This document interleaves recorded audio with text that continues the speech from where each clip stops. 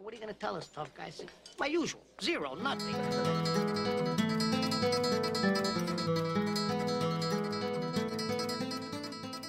Ladies and gentlemen, welcome back. This is the Pop Culture Podcast. I'm not sure what episode it is. I reckon episode 25 maybe. Sorry, it's coming at you a day late today as well. I was going to do it yesterday. And we had some friends scheduled to come around at 1 o'clock. I thought, beautiful. 3 o'clock I'll do it. And then 6 o'clock came around and we were still eating, drinking, and I thought, oh my gosh, all right, it's not happening. And so I had to delay it. So I'm sorry, I know a lot of you were desperate for this episode to come out because you can't wait for the latest release of the Pop Culture Podcast is the word on the street. I'm not telling you if that's true or not, but I feel like just creating the illusion in your mind that people are desperate for the latest episode to come out. It can only look good for me. I'm still learning about the lighting kind of thing. I noticed that the right-hand side of my face is very dark. The left-hand side, because I've got the window over there. So I've got the window over there and I've got nothing over here. And so I look like Phantom of the Opera a little bit. There's, it looks maybe a little bit mysterious. I'm not quite sure. This beach picture, it sort of lightens it up a little bit. But anyway, I hope you guys have had a good week so far. Tuesday, what am I doing? I'm filming this podcast. I'm recording this podcast, and then I'm on my way down to Melbourne because comedy's back up and running. No one's worried about. Well, everyone's worried about this COVID thing, aren't they? But not me. I'm back into it, baby. Tonight, I'm driving down to Coburg, which is about an hour and a half from where I live. I've got a gig there tonight. Well, I hope I've got a gig there tonight. This is the problem with being an open mic comedian. Like you have to go and just sign up. Do you know what I mean? I'm at the bottom of the barrel of quality of comedians in Victoria at the moment. So if you want to get a gig, you have to rock up and cross your fingers. And the thing is, to drive 2 hours only to hopefully get a gig you're rolling the dice. I messaged the MC. So I messaged the MC and I said, mate, here's the situation. I live 2 hours away.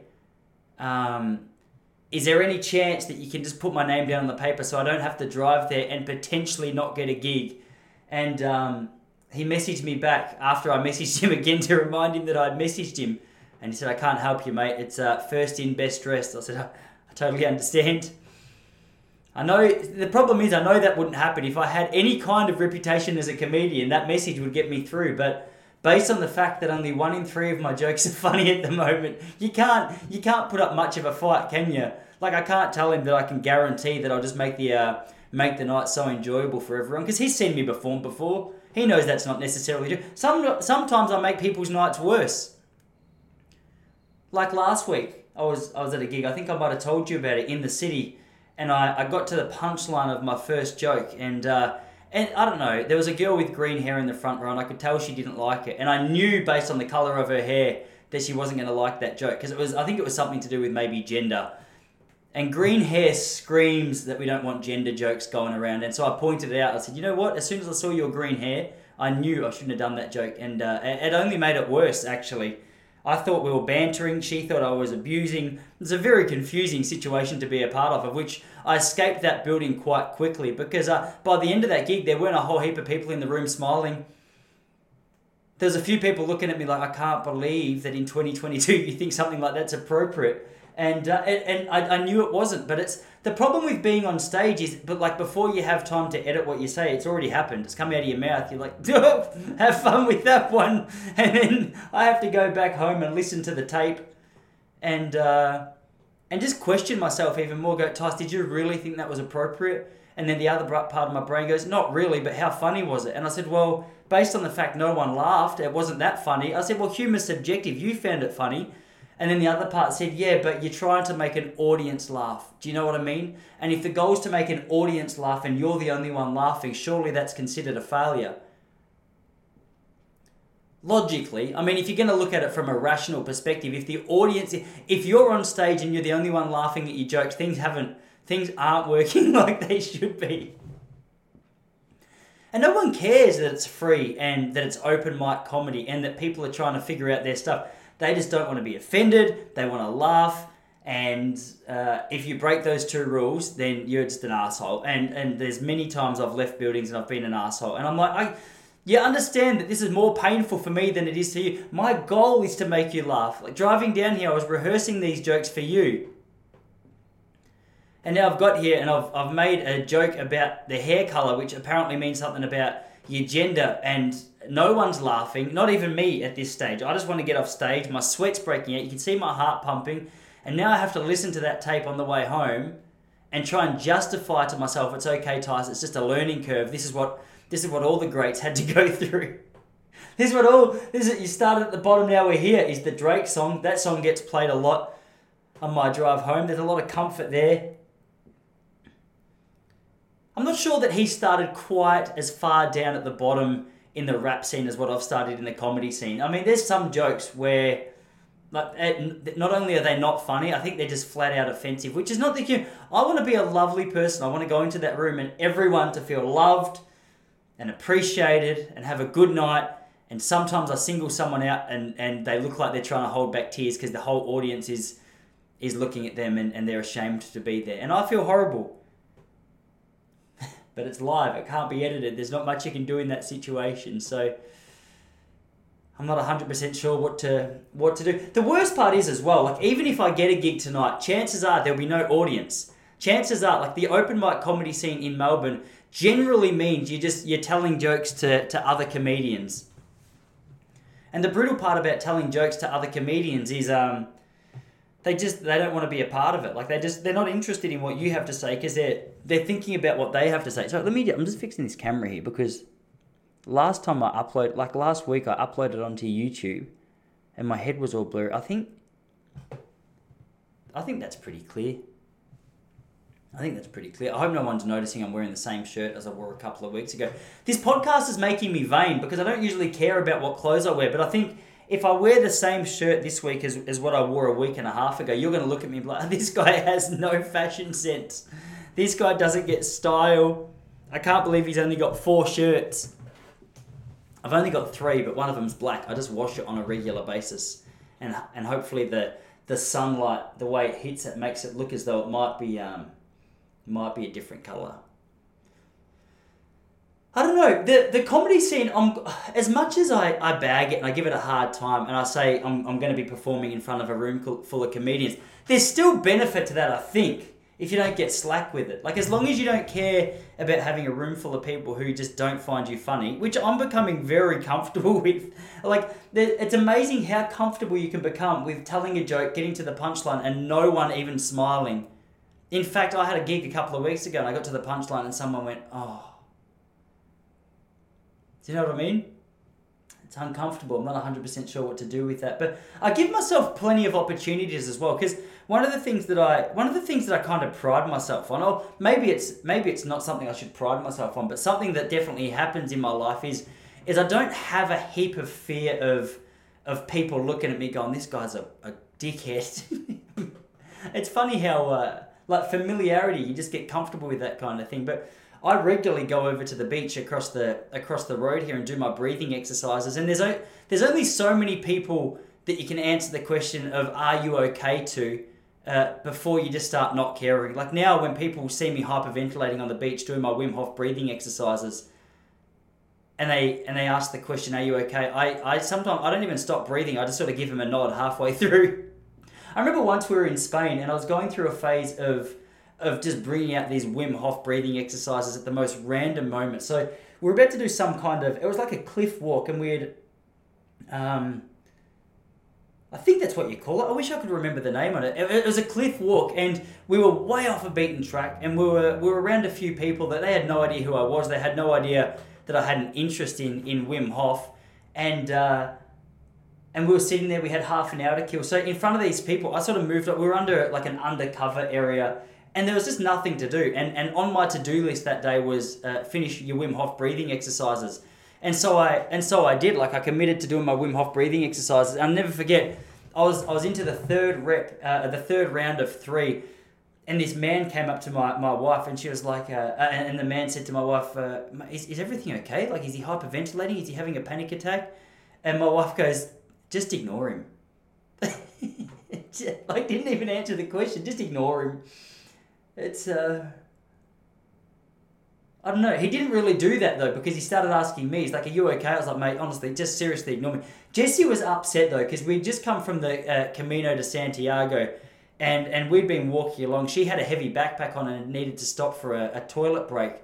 And as she squatted down, I realised that just the slightest push would topple her over. And so that's exactly what I did. I walked up to her as she was doing a wee on the side of a path, pushed her, and she was like a little cheeky turtle trying to roll off its shell. So Jessie didn't have a whole heap of sympathy for me at that stage as to my feelings and as to what other people thought about me. In fact, for her, like a victory for her in that situation would have been for that guy not to ask, and for me to have been having a panic attack and actually just passed out because I don't know, like Eastern European blood. Sometimes small things like that make her proud.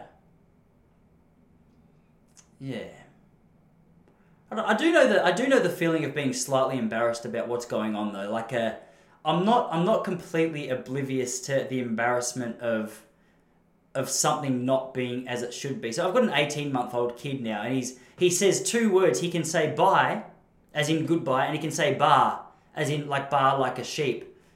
And to him, they're the same word. He doesn't understand that there's a slight difference in those words. So one of the things that I've been navigating lately is for strangers to walk past. And this is the other problem as well. He doesn't understand the difference between hello and goodbye. So everything's just bye, like bye, bye. And every now and then, someone will pass and go hi, and he'll just start going bah, bah. I go, mate, this is honestly, you're really ruining my image right here. Like you're a really normal kid as far as I can tell, but the fact that you've just barred at this beautiful lady who's come past just trying to say hello, it's almost disrespectful. He doesn't get it though. He doesn't care. He's just gone around. You know what I mean? He thinks I'm his shepherd. That's what happens. We go for a walk to the beach. He thinks I'm a shepherd. He thinks he's the flock. So the fact that he's walking along just saying bah, bah, he's completely comfortable in his own skin. But it's weird what you can get away with at a young age, isn't it? Because I guess that's just when you haven't got the education to suggest that that's the wrong way to greet someone. I guess you sort of get away with it. Kids are funny like that as well because there's a cutoff. There's a cutoff between him saying bah and it being cute to other people. Not me. I don't find it cute. I find it incredibly embarrassing. Like how am I gonna be a correct shepherd of this? You know what I mean? I'm trying to be a shepherd. Maybe I should stop using farming language. Maybe he's really just adopted that. But there's certain things that you can do at a young age that are acceptable. But then, like if he gets to 7 and he's still saying bar, but he needs to see a psychotherapist, I think is the truth. Because cuteness runs its course. Here's a perfect example. We walked down to the beach yesterday and there was a little girl and she had a Wiggles flotation device. And she must have been about 2.5. She was sitting on her flotation device on the shore with her family. And me and Charlie, we just went down there by ourselves. He had no toys. He was just standing there in the nude because that's what we do. Like not both of us. He'll be in the nude and I'll be in board shorts. You know what I mean? Because again, it's that age thing. I'm 34. If I go to the beach in the nude, people start asking questions. He goes to the beach in the nude. It's the cutest thing people have ever seen. So there was a girl on her flotation device. She just stood up and Charlie's just learnt to run, ran up and tried to grab it. And the whole family started laughing. I said, mate, honestly, what you're doing, it's called theft. You can get away with this for a couple of years because people think it's cute, but eventually it's incarceration. That's what happened to OJ. Do you know what I mean? He started stealing flotation devices. No one pulled him up. Bang. Next thing, girlfriend's dead. Glove didn't fit. He's let off, but doesn't mean the crime didn't happen. That's what I'm trying to say. And so this girl saw Charlie trying to steal her flotation device, and I'm not sure what she thought was the right thing to do, but the act that she did was the wrong thing to do. She walked up and grabbed... Charlie's not a cuddler. He's not into physical touch. As much as I'm a physical touch guy, I like to go up and give him a big cuddle, and every time I attempt to cuddle him, he just gets very agitated. Rarely do I get a cuddle. But this girl, for whatever reason, didn't have an appreciation for the fact he might not have been a cuddler. She was 2. He's 1.5. How do you explain it to them? She went up and she grabbed him so hard and squeezed him right in. I made the joke that if she's not careful, she'll be pregnant. Family didn't laugh. They thought that was inappropriate because they're just 2 kids having a little cuddle. I'm making sex jokes. Do you know what I mean? I said, well, honestly, if you don't want me making sex jokes, don't dress her in a bikini. She's 2. You know, that's ridiculous. That is such a ridiculous comment to make. But I didn't say that don't dress her in that. But I just said, hey, Charlie, be careful, mate. Like, any closer and she'll be pregnant. That's a weird comment from a 34-year-old guy, I reckon. You can't really make that and expect to get away with it. In fact, I agree with the people. They deserved, like, I deserve the response I got. Just blank faces and like a slight shake of the head. The girl was there with her grandparents. She looked disgusted. I know the drill. You're not supposed to make those kind of jokes about anyone, really, especially in 2022, let alone a 2-year-old. That's disgusting. Charlie looked at me like, Dad, don't worry, I know what I'm doing. I said, mate, I know you don't know. I know you don't know what you're doing, but I appreciate the confidence nonetheless. She was holding him tight as well. He was going nowhere. But it was so funny because she held him so tight. I reckon he lasted about a minute and he was trying to push her away. He started pushing the face and then all of a sudden he's like, well, Dad, that's the best I've got. I'm just going to have to start crying. Do you know? Isn't it funny? Like the idea of just going up to a stranger's kid and give him a hug is something that only children can do. There's a cutoff to that. If I ever went up to a pretty woman on the beach and just started cuddling her, I would be arrested real quick. At least she was into it. Do you know what I mean? Which I wouldn't do based on the fact I'm married, based on the fact that I think social etiquette suggests you shouldn't do that at the beach. Or anywhere, for that matter. It wouldn't even matter if you're at a restaurant and you just went up to the lady at the table next to you and started giving her a cuddle. I guess it all depends on the response of the person you're doing it to. You might... the truth is, if a lady came up to me and just started cuddling me, I'm a physical touch guy. I'd cuddle her right back. I love a cuddle. But that's just me. And that's where you've got to be careful not just to label... or not to assume everybody else just likes the same kind of things that you do. Because if you're going up to someone, throwing out cuddles, and they're not into it, you're going to be arrested before you know it. Yeah. Kids are hard as well. My best mate's got a 2-year-old now as well, and he's a lot bigger than Charlie, and he's going through this phase of just going up to Charlie, and he'll cuddle Charlie, and Charlie goes, and then he'll push him over, and he'll laugh, and Charlie will cry, and it's weird because you don't want the dynamic between your best mate and you to change. But I look at this kid, I go, mate, if you do that one more time, I'm gonna get you in a choker hold. Little bitch kid. You're 2, I'm 34. I've been at the gym for 8 years, bro. I can get you in a choker hold, you go to sleep if I get the right spot and you don't fight back. I reckon I could if my life depended on it. If I had to choke a kid unconscious, I could in the right situation, but ideally I would try to avoid that. But it's really hard to navigate your emotions in a situation like that because your kid's just got pushed over. And I want him to develop a sense of confidence. I want my kid to grow up and sort of have a bit of a swagger about him. But he hasn't started jiu-jitsu yet. I'm going to start him when he's maybe 5. We're going to go get into it together. And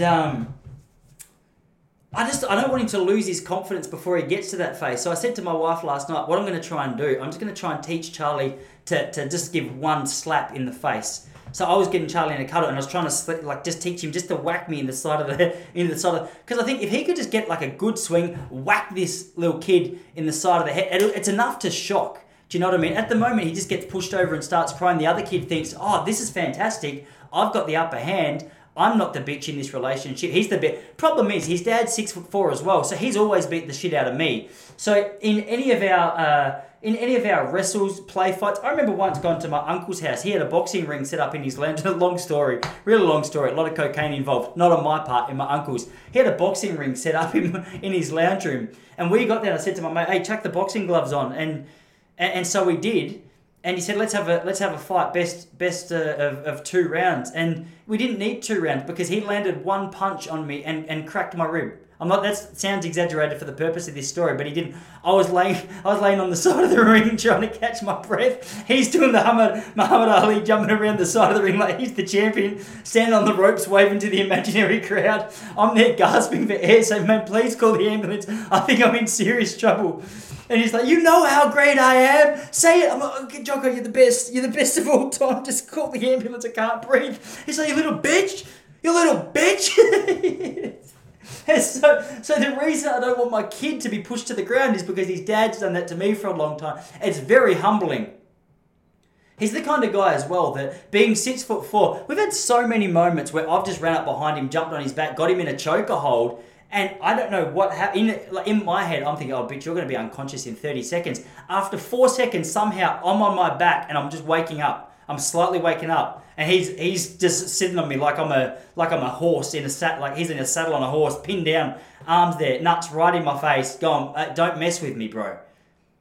Don't mess. I said, honestly, man, it's really embarrassing. Can you take your nuts out of my face? It's so embarrassing. Like I got one of your pubes on my chin. He goes, well, don't stop trying to get me in chokeholds. This happens every time. I go, honestly, like I didn't honestly expect you to put balls on my chin again. Do you know how that is one of the most embarrassing situations I've found myself in? Especially when your little cousin's watching. I go, first of all, you shouldn't get your nuts out in front of young children. Second of all, you can't have so he's actually, my little cousin, 8 years old at the time, looks over, my mate's got me pinned down, nuts on my chin. This 8-year-old's looking, going, this doesn't seem to be normal behaviour. You know, I'm trying to bite the skin off his nuts just to make a point. Hey, get off me, I'll get it. But I've never done that again because once I actually made contact with it, it feels weird to bite your best mate on the nuts. Do you know what I mean? It's just, his ball bag should be nowhere near my mouth. Do you know what I mean? I don't have a problem with people who are into that kind of thing, but when it's your best mate and you've been married for a few years to a woman, it's just a bad look. Like if Jessie came inside, there's no way of explaining that as a non-sexual thing. Like, honestly, how do you, with one of your best mate's nuts in your mouth, how do you explain to your wife that it's not what it looks like? And as I said, he's a big guy, it's a big nut. It's like a small apple, or at least a big peach. You know what I mean? Nectarine. I always get peaches and nectarines muddled. I decided this week that a nectarine's just a peach with a Brazilian. Because they taste so similar, but peaches are furry. So I think my new name, I just call it sexy peach is what a nectarine is. That's that's my diagnosis. I reckon it's a sexy peach.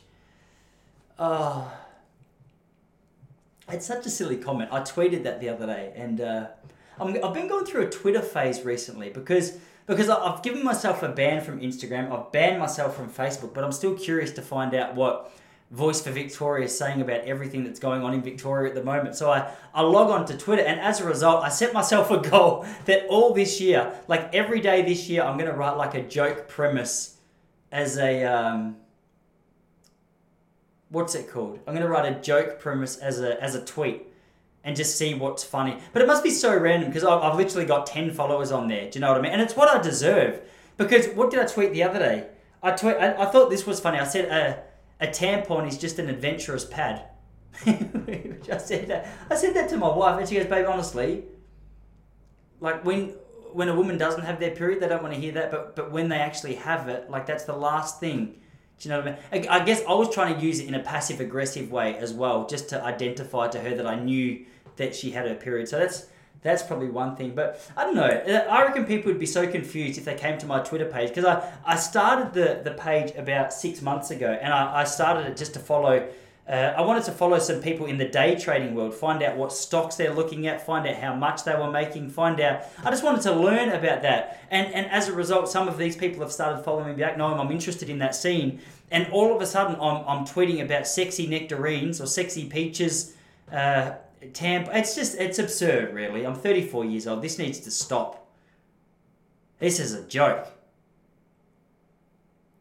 But I still find it very funny. I do find it funny, and I'm not going to stop. Because what I've realised just in the first 25 minutes of this podcast is that I don't care if the audience isn't laughing, and that's going to be a really big factor for, it's going to be a really big factor for my comedy career. That's going to have to change. Anyway, I got plenty of time to reflect on that. Another thing I wrote on Twitter the other day was I absolutely love my family, especially when they go out for the night. The other night, so it was last Friday, Jessie went out, she had a girls' night, and I was so embarrassed because she goes, oh, what are you going to do when I go out? She always, whenever I go out, she's always just sitting at home, she'll have a bath, she'll put her feet up, she'll take it easy, do you know what I mean? She goes, oh, you should have a bath. I go, sweetie, what are you talking about, have a bath? I go, I've got so many things to do that you think I'm going to, you're out for the night, I'm just going to lay in the bath and just relax. Is that what you think I'm going to do?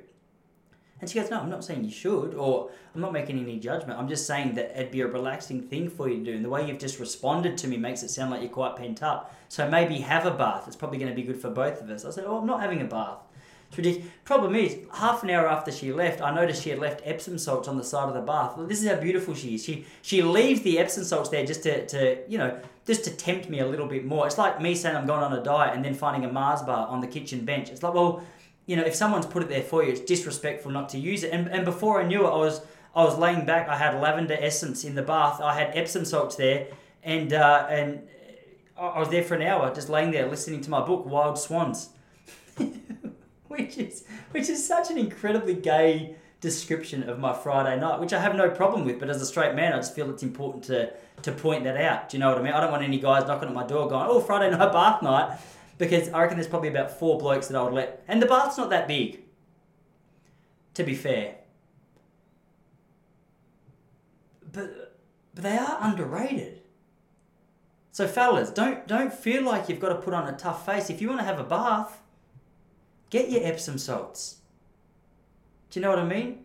If you want to use the skin exfoliator that your wife's got in a little secret stash at the end of the bath, get it out. Exfoliate those legs, arms. Ask your wife to even it out when you get back and exfoliate your back. It's not a problem, is what I'm saying. The lavender was a bit far, I think. I got excited. When I was a kid, my mum used to put lavender on my pillow. She goes, this is going to help you sleep well. And now I've got this weird relationship with lavender essence that every time I smell it, I feel so relaxed because mum said that's what it does. And it's just a belief that's sort of permeated my brain. And as a result... Does permeate my brain, does that make sense? Permeate, that means to get through, doesn't it? I don't want to say penetrate my brain because that sounds more sexual than like the education on a new word should sound. Like if someone penetrates my brain with a new word, I don't want to be a part of that. But yeah, I don't know. Like what would be, because there's certain smells that you associate with a guy that aren't that gay. Like if I go into a football club room, you smell deep heat. That's like a manly smell. Do you know what I mean? But if you came into my bathroom, I'm laying there with Epsom salts, like that cloudy coloured bath water from the salts dissolving, and the scent of lavender in the air. You go, oh, sorry, mate. I didn't know you had a boyfriend. I thought you were married. But it was a really good night. I didn't tell Jessie that that's what I did, but she knew because I forgot to empty out the bathwater. I got out, got dried, and went and watched Empire of the Sun, 1986 movie with Christian Bale. Not that great, I'm going to be honest. Not that good. I feel like he overacted a little bit, but he was 10, so of course he's going to overact. Like he really wanted the spot. Not everyone's as good as that kid from E.T. Did you ever go to YouTube and watch auditions for E.T.? The little kid who gets the gig, I don't know his name, but the little kid who gets the gig in E.T., he's incredible. He cries on demand, which I think is incredible. I'm quite a crier.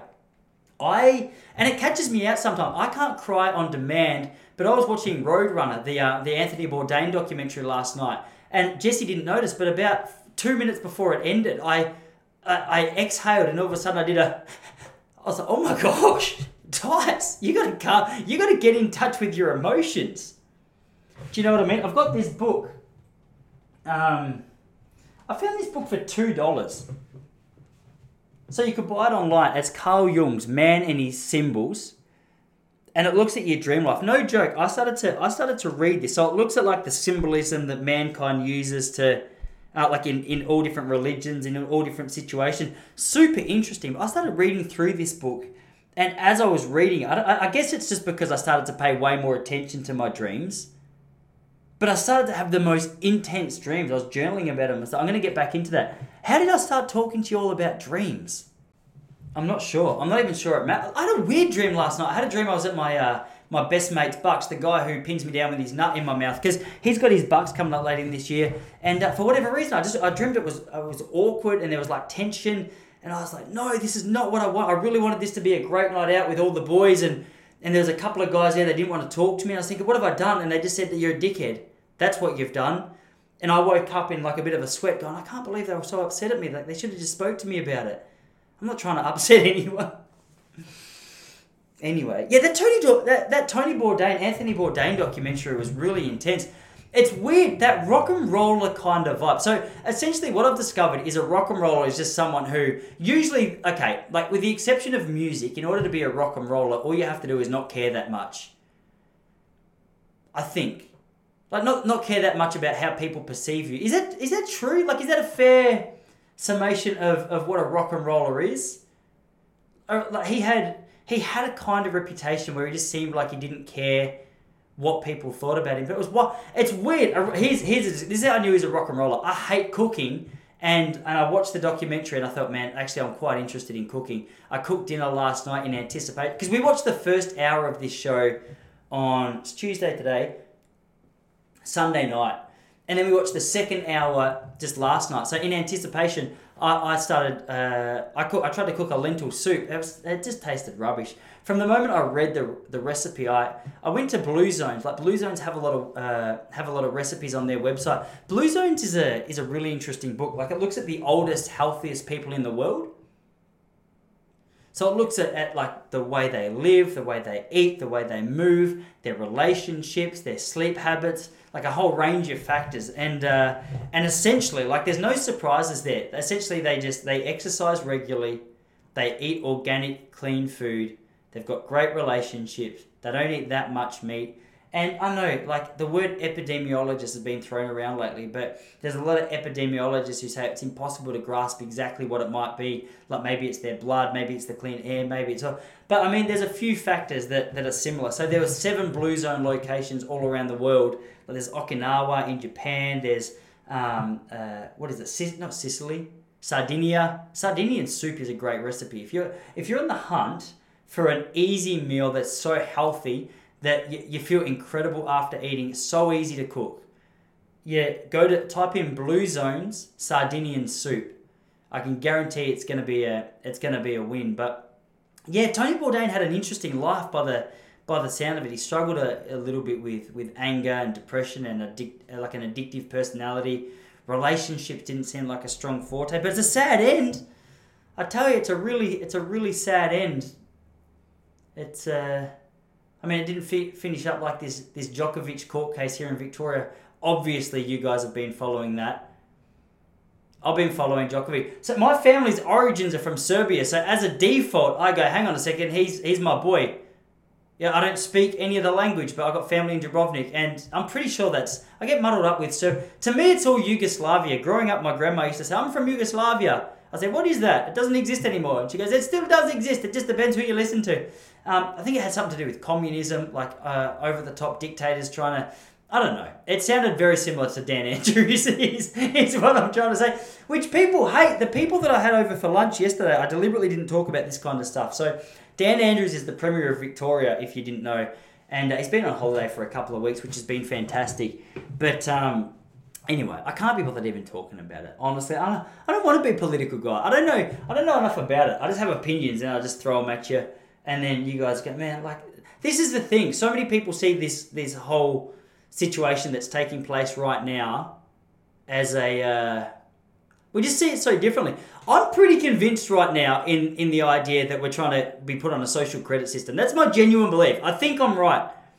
I've got a feeling that there's elites around the world. This sounds very QAnon saying out loud, and I know some people aren't going to accept it, especially because my mate who told me about it believes the Earth's flat. But but you can't just throw the baby out with the bathwater. He's saying no. Essentially, what's going on is people are trying to get us on this social credit system with chips under our skin, where all our identity, our information is just stored in one little thing under. It's in Revelation. My wife read it to me when we went to bed last night. She goes, "Babe, can I read you a verse from Revelation?" I said, "That is one of the most random good night stories I've ever heard." So it started off with something about a beast and the mark of the beast, and anyway, it was quite haunting. I'm not sure what Carl Jung would make of that, but maybe that's the reason my dreams were so vivid and aggressive last night. It maybe implanted some uncertainty, some fear, and as a result, the people who are my friends at my friend's Bucks party, they represented my fear by calling me a dickhead. I'm not sure. I'm not Carl Jung or a psychotherapist. I was going to say, but that theory makes sense, but it really doesn't. It really doesn't. And this is the beauty of not editing a podcast, because now that rant I just went on, that can't get taken out. That's there to stay. And so as a result, I'm going to get back to speaking about Novak Djokovic. I reckon we've missed what's happened with Novak Djokovic. Everyone's talking about the Australian government, Tennis Australia, Victorian government. Whose problem is it? You know what we've missed? We've missed the fact that this is one of the greatest marketing stunts by Tennis Australia that we have ever seen. Do you know what I mean? Tennis Australia, the Australian Open should be incredibly proud of themselves. The marketing team deserve a massive pay rise because all that's happened is that Tennis Australia have said, hey, you know what? Let's change the rules. Lock up world number one. It'll make world headlines. People will remember, oh, we've got the Australian Open coming up. That's going to create a massive buy-in from the rest of the world. Imagine the audience number, revenue for advertisers, win, win, win, win, win. As long as Djokovic doesn't get knocked out in the first round. Greatest advertisement of all time. I reckon we should try and advertise other shit sports like that. Do you know what I mean? If you're an AFLW player, you should suggest this to the big boss. Lock up one of the top players just to try and get people interested in your shit sport. That's horrendous. That's so mean. It's not even a shit sport, and I don't necessarily totally agree with it. It's like normal football, but just slow motion. But it's not that I have an issue with it. I just feel like that's an accurate description of what it is. It's like every sport's the same. It doesn't matter if you're a distance runner. It doesn't matter if you're a sprinter. Like women's sport are just men's sport in slow motion. It's not slow mo. You know what I mean? Okay, I just felt 3 people unsubscribed. But I'm not going to say sorry because you can't apologise for truth. But honestly, is that a good idea? Get the marketing team of a shit sport. Let's not do something so close to home. Who's the top synchronised swimmer in the world? Get the Synchronised Swimming Organisation of Australia to lock up. The problem is, if you did a sport like synchronised swimming, it'll turn out... Because apparently there's been refugees at the same building that Novak was in for a couple of nights. They've been there for 9 years. I had no idea. I guess if there's anything good that came out of Novak, apart from the incredible revenue that the advertisers from the Australian Open are going to get due to the highest viewings of all time, guaranteed, like the Australian Tennis Open 2022, people are saying boycott it. The fact that you're saying boycott the Australian Open is simply bringing more and more attention to it. This is going to be the most watched Australian Open of all time. Problem is, if you locked up the world's #1 synchronised swimmer, they would turn into a full-blown... you would forget about them for 12 years. It's really backfire. Because they'd get locked in a room and no one would know that they were missing. And I'm not sure, maybe that's a way that we get rid of synchronised swimming. It's amazing the things that you can come up with on a podcast like this. I tweeted that to the Australian Football League, the AFLW last. Haven't had a response yet. Which is what you'd expect. I've got 10 followers. Like now my 10 followers, I'm pretty sure 8 of them are bots as well. Like I've got 8 bots. And then 2 real followers. So funny, whenever I land an awesome joke on Twitter, I know it because I get 1 like. I get 1 like on the tweet. That's my trading friend from Brisbane. I notice he hasn't liked any for the last 4 days, which has made me feel as though I'm bombing a little bit. But that's started at the bottom, now we're here. That's the game we play. Hey, check the... Oh my gosh. All right, oi, how's your confidence going? I've got a story for you. I'm going to try and get this guy on the podcast because this is incredible. So, now, I don't have all the details just locked in super tight, but I've got the general idea. So my dad called me the other day. He goes, Tice, I got a story for you. I said, Dad, tell me the story. He goes, 1 sec, mate. I got to just remember the details. Then he did. So my dad he's originally from a place in Victoria in Australia. It's called Traralgon. For you locals, it's in East Gippsland. Beautiful. Traralgon's not that beautiful. It's got like a coal mine out there and massive big steam pops. So pretty much all the clouds which are in Traralgon are actually, they're artificial clouds. They're just big steam clouds. But that's another podcast for another day. But that's what it's known as. The further east you go in Gippsland, the more beautiful it gets. I mean, there's beautiful parts of Traralgon, but there's also a lot of heroin needles. it's yeah. So my dad called me, said, Ty, sit down, I got a story for you. So my dad had just posted, Rob Popplestone is his name, is my dad's name. So if you want to go and fact check this story, go and do it. He posted a photo of him and his friend, a childhood friend on Facebook, just the other day, and he wrote this story with it. I'll tell you the story he said to me. He goes, all right, so my mate, I think his name's Greg Howe. Greg Howe is a businessman, has been a businessman for a long time. I don't know how well he's done in the business world, but he sounds like a little bit of a mover and shaker. Or he does now anyway. But a few years ago, he must be 55, 56, turned 57, same age as my dad. He moved to America a few years ago, and when he moved there with the goal of making $1 from every person in America, which sounds ambitious. That sounds ridiculous. And but that was his goal. That's what he set out to do. Anyway, he was doing his business, he's doing his thing for a few years. Then in the middle of the pandemic, like early last year, he started to think about, all right, like surely there's an opportunity in here for someone to make money. And if there is an opportunity here for someone to make money, why can't that person be me?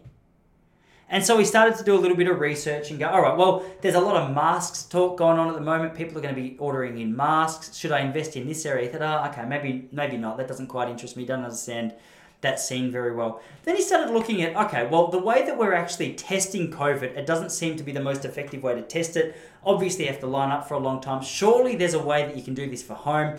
Then he started to look around and realized that there were some companies who were in the early stages of developing their rapid antigen tests. All right, you see where this is going. So what happened, he looked around at a couple of other companies, and then he found one of the companies that he really liked. He contacted them, said, hey, look, this is my story, this is my history, really interested in the business that you have. I want to invest in it, but more than that, I want to help you distribute these rapid antigen tests to governments and countries all around the world.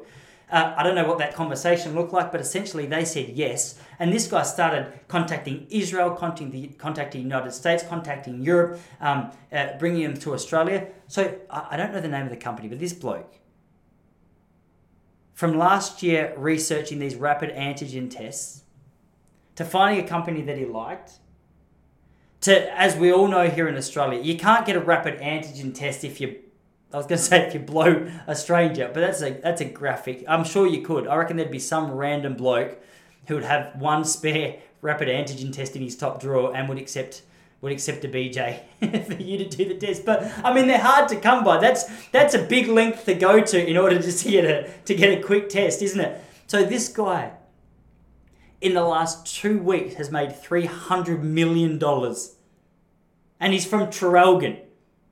So if you're listening to this and you're from Morwell, or Narre Warren, or what's another shit suburb? If you missed that reference, if you're in the United States, if you're from Bakersfield, I've been there, my car almost got robbed. That's the reason I'm throwing you guys under the bus. Or just Los Angeles as a whole. Get your roads fixed. It's disgusting. I went from Australia to LA in 2012 because Jesse and I were doing a road trip around the West Coast. And the first thing I thought when I turned from the car rental place onto the main freeway or highway or whatever it was this road is despicable.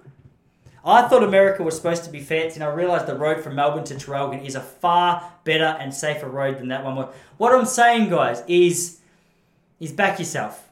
You know what I mean? Have a crack. How exciting is that? Like, a lot of people I've found, including myself at times, all you had to do was follow myself on Instagram before I gave myself a ban. We get worked up, we get frustrated, but there's opportunities here. And I noticed with me, there wasn't nothing that I did during my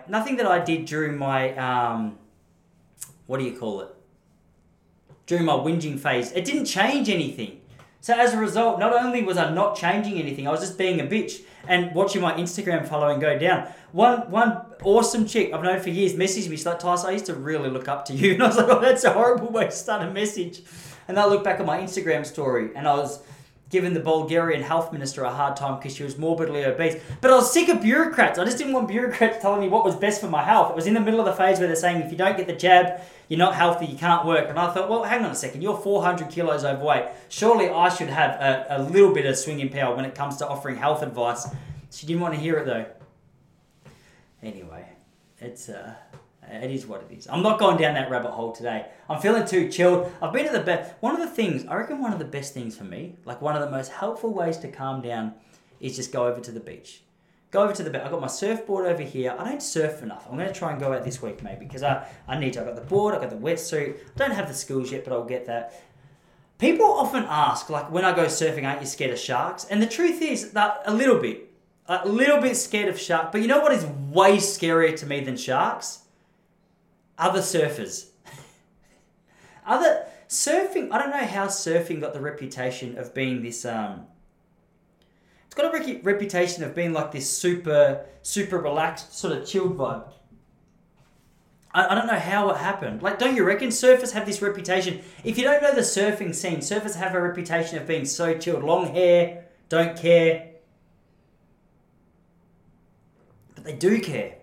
They do care a lot. They're the most aggressive athletes on the face of the earth. And truth is, if you go out on a busy day, you're far more at risk being attacked and killed by another surfer than you are by a shark. I'm not saying it doesn't happen. A girl out here at Ocean Grove had her calf bitten off by a shark a few weeks ago. But I reckon if you looked at the amount of calves that have been bitten off by other surfers in comparison to actual sharks here in Ocean Grove, I reckon it'd be 10 to 1. Other surfers for sure have bitten surfers' calves off. The problem is there's a lot of rules to surfing that you don't know about. See, here's my thing. When I moved down, I thought, okay, I've got long hair, I've got a surfboard, because I had long hair at the time. I got a surfboard. I'll walk with a bit of a strut. I'll walk with a bit of swagger. I'll paddle out. I'll make it look as though I know what I'm doing. And then we're all good. And then I started trying to paddle onto waves and just would hear behind me, "You dickhead! You!" And then I would turn around and be like, "Bro, you got to chill, man. Like, this is the beach." So, "Bro, do you know about anything about surf etiquette?" I come home and I was like, "Oh, gee, I didn't actually realise there was anything called surf etiquette." So I came home and I Googled surf etiquette and I realised, okay, there's a lot to learn. You can't just paddle onto a wave if someone's already on it. I didn't know that. Don't judge me. If you're a surfer, get stuffed if you're judging me. You guys are aggressive. You guys need to, honestly, you need to watch Point Break. Actually, I can't remember if Point Break's a good example of a relaxed surfer or not. Watch The Endless Summer, 1966 documentary, the first Endless Summer. It's maybe the best documentary of all time. So corny, so dorky, so great. It was like an Aussie, I think it was actually I don't know if it was an Aussie guy or an American guy, but two mates, they travel the world surfing and so chilled, so relaxed. And I look at that and I go, okay, the world needs to be more like these surfers. But we need to be more like the stereotype of a surfer rather than the reality of a surfer, because surfers are assholes. Apart from my mate, I've got a mate, Brenton Forward. I went for a run last Friday with Brent Forward and my mate Jocker. And so we met up at 7:15. Brenton's got 2 kids. Met up at 7:15, went for a 10k run. Slow average pace. I think we're running at like 5.5 minute k pace. Okay, but nothing to write home about. Brenton had just come from a pool. He'd done an hour and a half worth of swimming. He'd swam 5ks, then he ran 10ks. And then we went out for coffee. He had a burrito. After his burrito, I said, "Mate, what are you doing?" He's like, "I'm going to go out for a couple of hours surf." He's the only bloke who fits into the cat. He's the only surfer I know who's relaxed. Do you know any surfers who fit the category? I think a skater's more relaxed. Skaters seem a little bit more relaxed. I've been watching a few Tony Hawk documentaries. That's not true, actually. Nah, skaters are aggressive as well. Maybe it's just getting to know the scene that you're in well enough. Maybe it's just a guy thing. Maybe just guys with too much testosterone up until the age of 37 get a little bit too wound up. That's what I think it is. I'm not sure. Anyway, so what I'm saying is there's a few reasons I'm not surfing, because I've got to figure out surf etiquette. If I drop in on one more wave in front of a 14-year-old kid and get abused by them again, and he's got his dad there to back him up, for me that's just frustrating. It's too humbling. But that mate actually that I was just telling you about, so I've been going through a phase where I've been watching this show Succession. So Succession is I think I've told you before, I think it's maybe loosely based on the Rupert Murdoch family. So the Rupert Murdoch family, for those of you who don't know, I'm sure you do, just Google it. It's essentially like media moguls and the influence that they have on the rest of the world, the opinions, politics, blah, blah, blah, blah, blah. Anyway, it was a really big hit. Apparently, I told him, mate, I've been telling people it's my favourite documentary of all time. Sorry, favourite TV series of all time. Problem is, I've mentioned it to a lot of people and no one knows about it. No one's ever heard of it. So I'm starting to think that maybe, I don't know, maybe my taste in documentaries or movies and things aren't that good. Let me know. Go and watch The Roadrunner. Go and watch Empire of the Sun. Go and watch, what did I watch last week? Into the Abyss. Go and watch these documentaries. I'm sure you're going to appreciate it. But this guy, he messaged me. He's got a nice house out in Torquay, and apparently there's a new movie. I think it's an Australian movie. I could have the name wrong. I think it's called Run Rabbit Run, and apparently it's a horror show, and it's about like a small coastal town chick who I don't know the story. He told me loosely the other day. I forgot what it is. Anyway, I said, that's cool, man. So it sounds really good. He goes, yeah, they're hiring our house. So when we first moved in, they've got like a big vacant block at the back of their house. Beautiful house, beautiful views of the ocean. Go follow Brenton Ford on Instagram. Might be set to private. But go and have a look at his morning sunrise videos. It's insane, the morning sunrise. It's a beautiful spot for a movie. Anyway, I'll tell you that. And I said, that's cool. Like, just thinking it was going to be like some university student making this program, I can't believe it's called a program. I sound like, am I granddad? I'm 84 years old. Making this program. They're making a program at my friend's house. This is going to be a good program. They're making this movie at my friend's house. And the lead actor, for those of you, or actress, for those of you who have been watching Succession, it's Shiv Roy. I don't know her name. She's an Australian chick. She's kind of a big deal now. So the film crew, sounds interesting. The film crew's they're going to move him, his wife, and his 2 kids into like a nice Airbnb for I think like a month and a half while they film this movie, which is pretty cool. That's when you know you're doing pretty well. Like when you've got film companies coming and contacting you and say, hey, any chance we can film this movie at your house? No one's coming and knocking at my door going, mate, is there any chance I can use your house as a... It's like, it may be... What's that renovation show we used to have in Australia? Not Backyard Blitz. You know the one where they go into like an old building, they knock it down, they start it again. You know what I'm talking about if you're in Australia. Anyway, that's what they would use our house for. To give you an idea of our house, like the owner, I met the owner the other day and he came to our house and he had a mask on and stuff. I was like, bro, like I didn't know he was the owner. I thought he was a repairman. I go, mate, take your mask off. Don't worry about that. I'm trying to leave these good impressions. He's like, oh, it's okay. I'm quite comfortable. I'm double vaccinated, but I'm going to leave it on just for my own health and safety.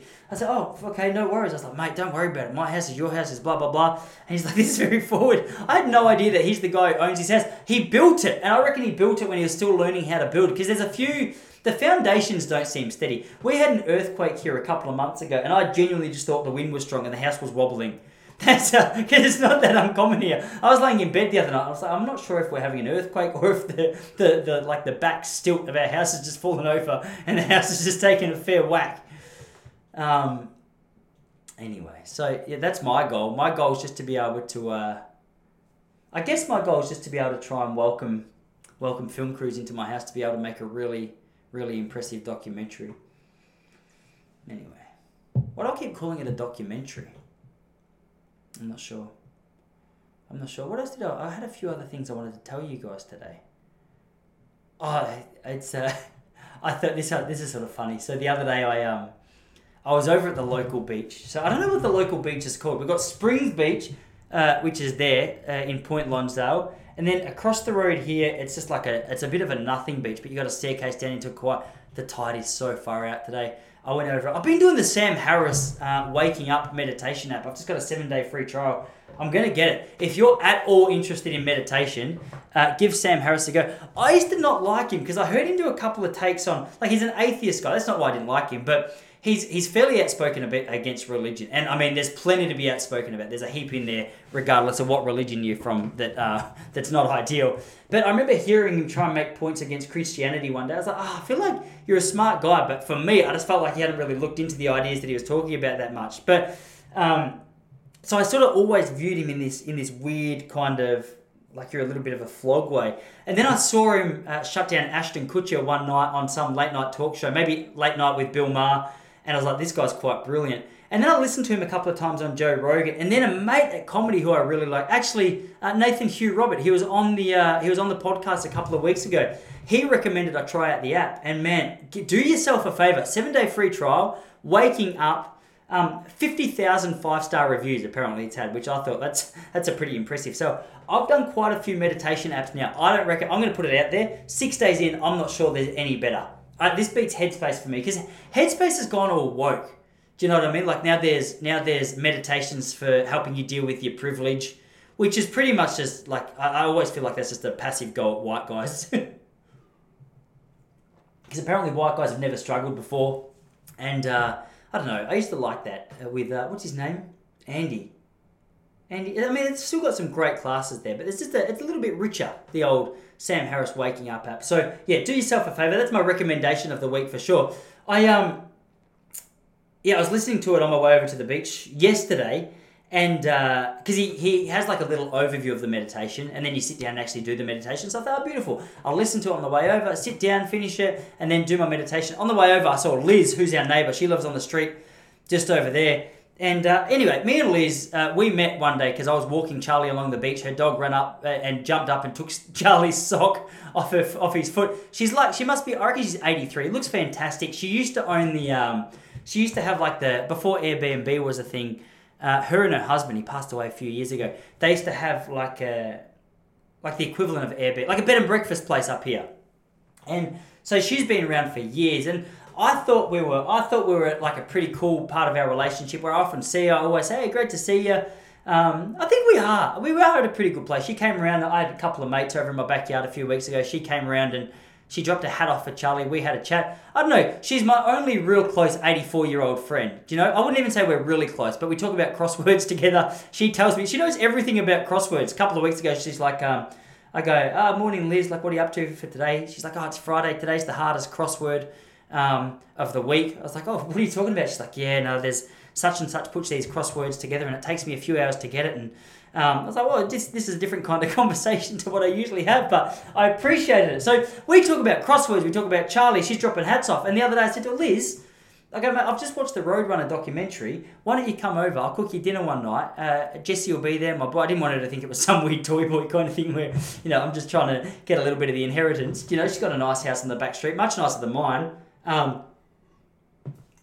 But it was weird. I thought my days of rejection were over. And she goes, oh yeah, we'll see about that. I said, oh, Liz. But she just left it at that. Like, that's no way to... I love it when you get to a certain age. Like, I touched on this earlier. Like, when you're young, you get away with everything.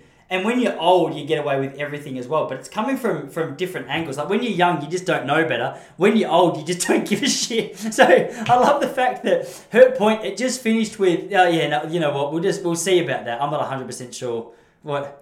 I go, do you know, like, when you might consider it? She go, I'll let you know if I want to come over. Far out. This makes her... But I saw her again this morning. She's fine. She didn't mean anything by it. She's just a straight shooter. I love old people for that reason. I'm at that age now where I don't get offended by it anymore as much as I just find it hilarious. Like, my favourite lady, we've got a lady over at the beach, and she'd be 70, and she's not doing it anymore. She's the only person at the beach still wearing a mask, poor thing. But I was walking along with Jesse a while ago when they had the mask mandates in, and I was like, what a joke. I'm not wearing a mask anywhere, let alone this place. And I think I've told you about this before. She yelled out at me, put your mask on! And I was like, no! That was the end of the conversation. But it's funny. Old people just don't care. Anyway, I think I look like the bad guy in that story. But what else are you going to say? It's like, stop telling me you're not my mum. Do you know what I mean? I don't even take this advice from my mum anymore. Mum, I'm not putting my mask on. Like, let's just leave it at that. Anyway, these rapid antigen tests, before I go, I'll tell you this. It's funny because they're so good, like they're so hot right now, but some people are testing positive and they don't even have symptoms. We were supposed to have people over for dinner last night and they couldn't come so the sister of my wife's best friend had just had a kid. She said to her sister, oi, before you come around, do you mind just getting a rapid antigen test so I make sure you don't have COVID? They're like, we both feel fine. She's like, I'd really appreciate a test. Anyway, bloody Sammy tested negative. Zeno tested positive. But Zeno feels fine. Zeno feels fantastic. So I'm not sure if these rapid antigen tests are just like they're like a pregnancy test that I guess the consequences aren't as high if you're positive. In a lot of cases, sometimes you'll die. Sometimes you'll die if you're unlucky. If you're Liz's age and you get Omicron, I feel like you could still be in a pickle.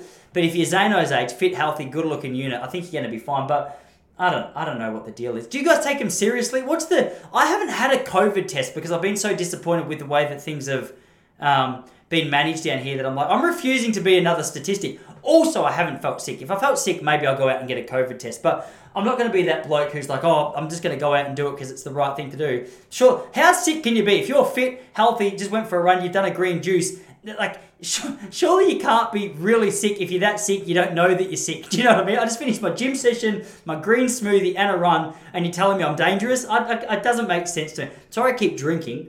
I'm apologising for the visuals of it. I've realised I've got my kids' drink bottle But anyway, probably didn't need an apology, did it?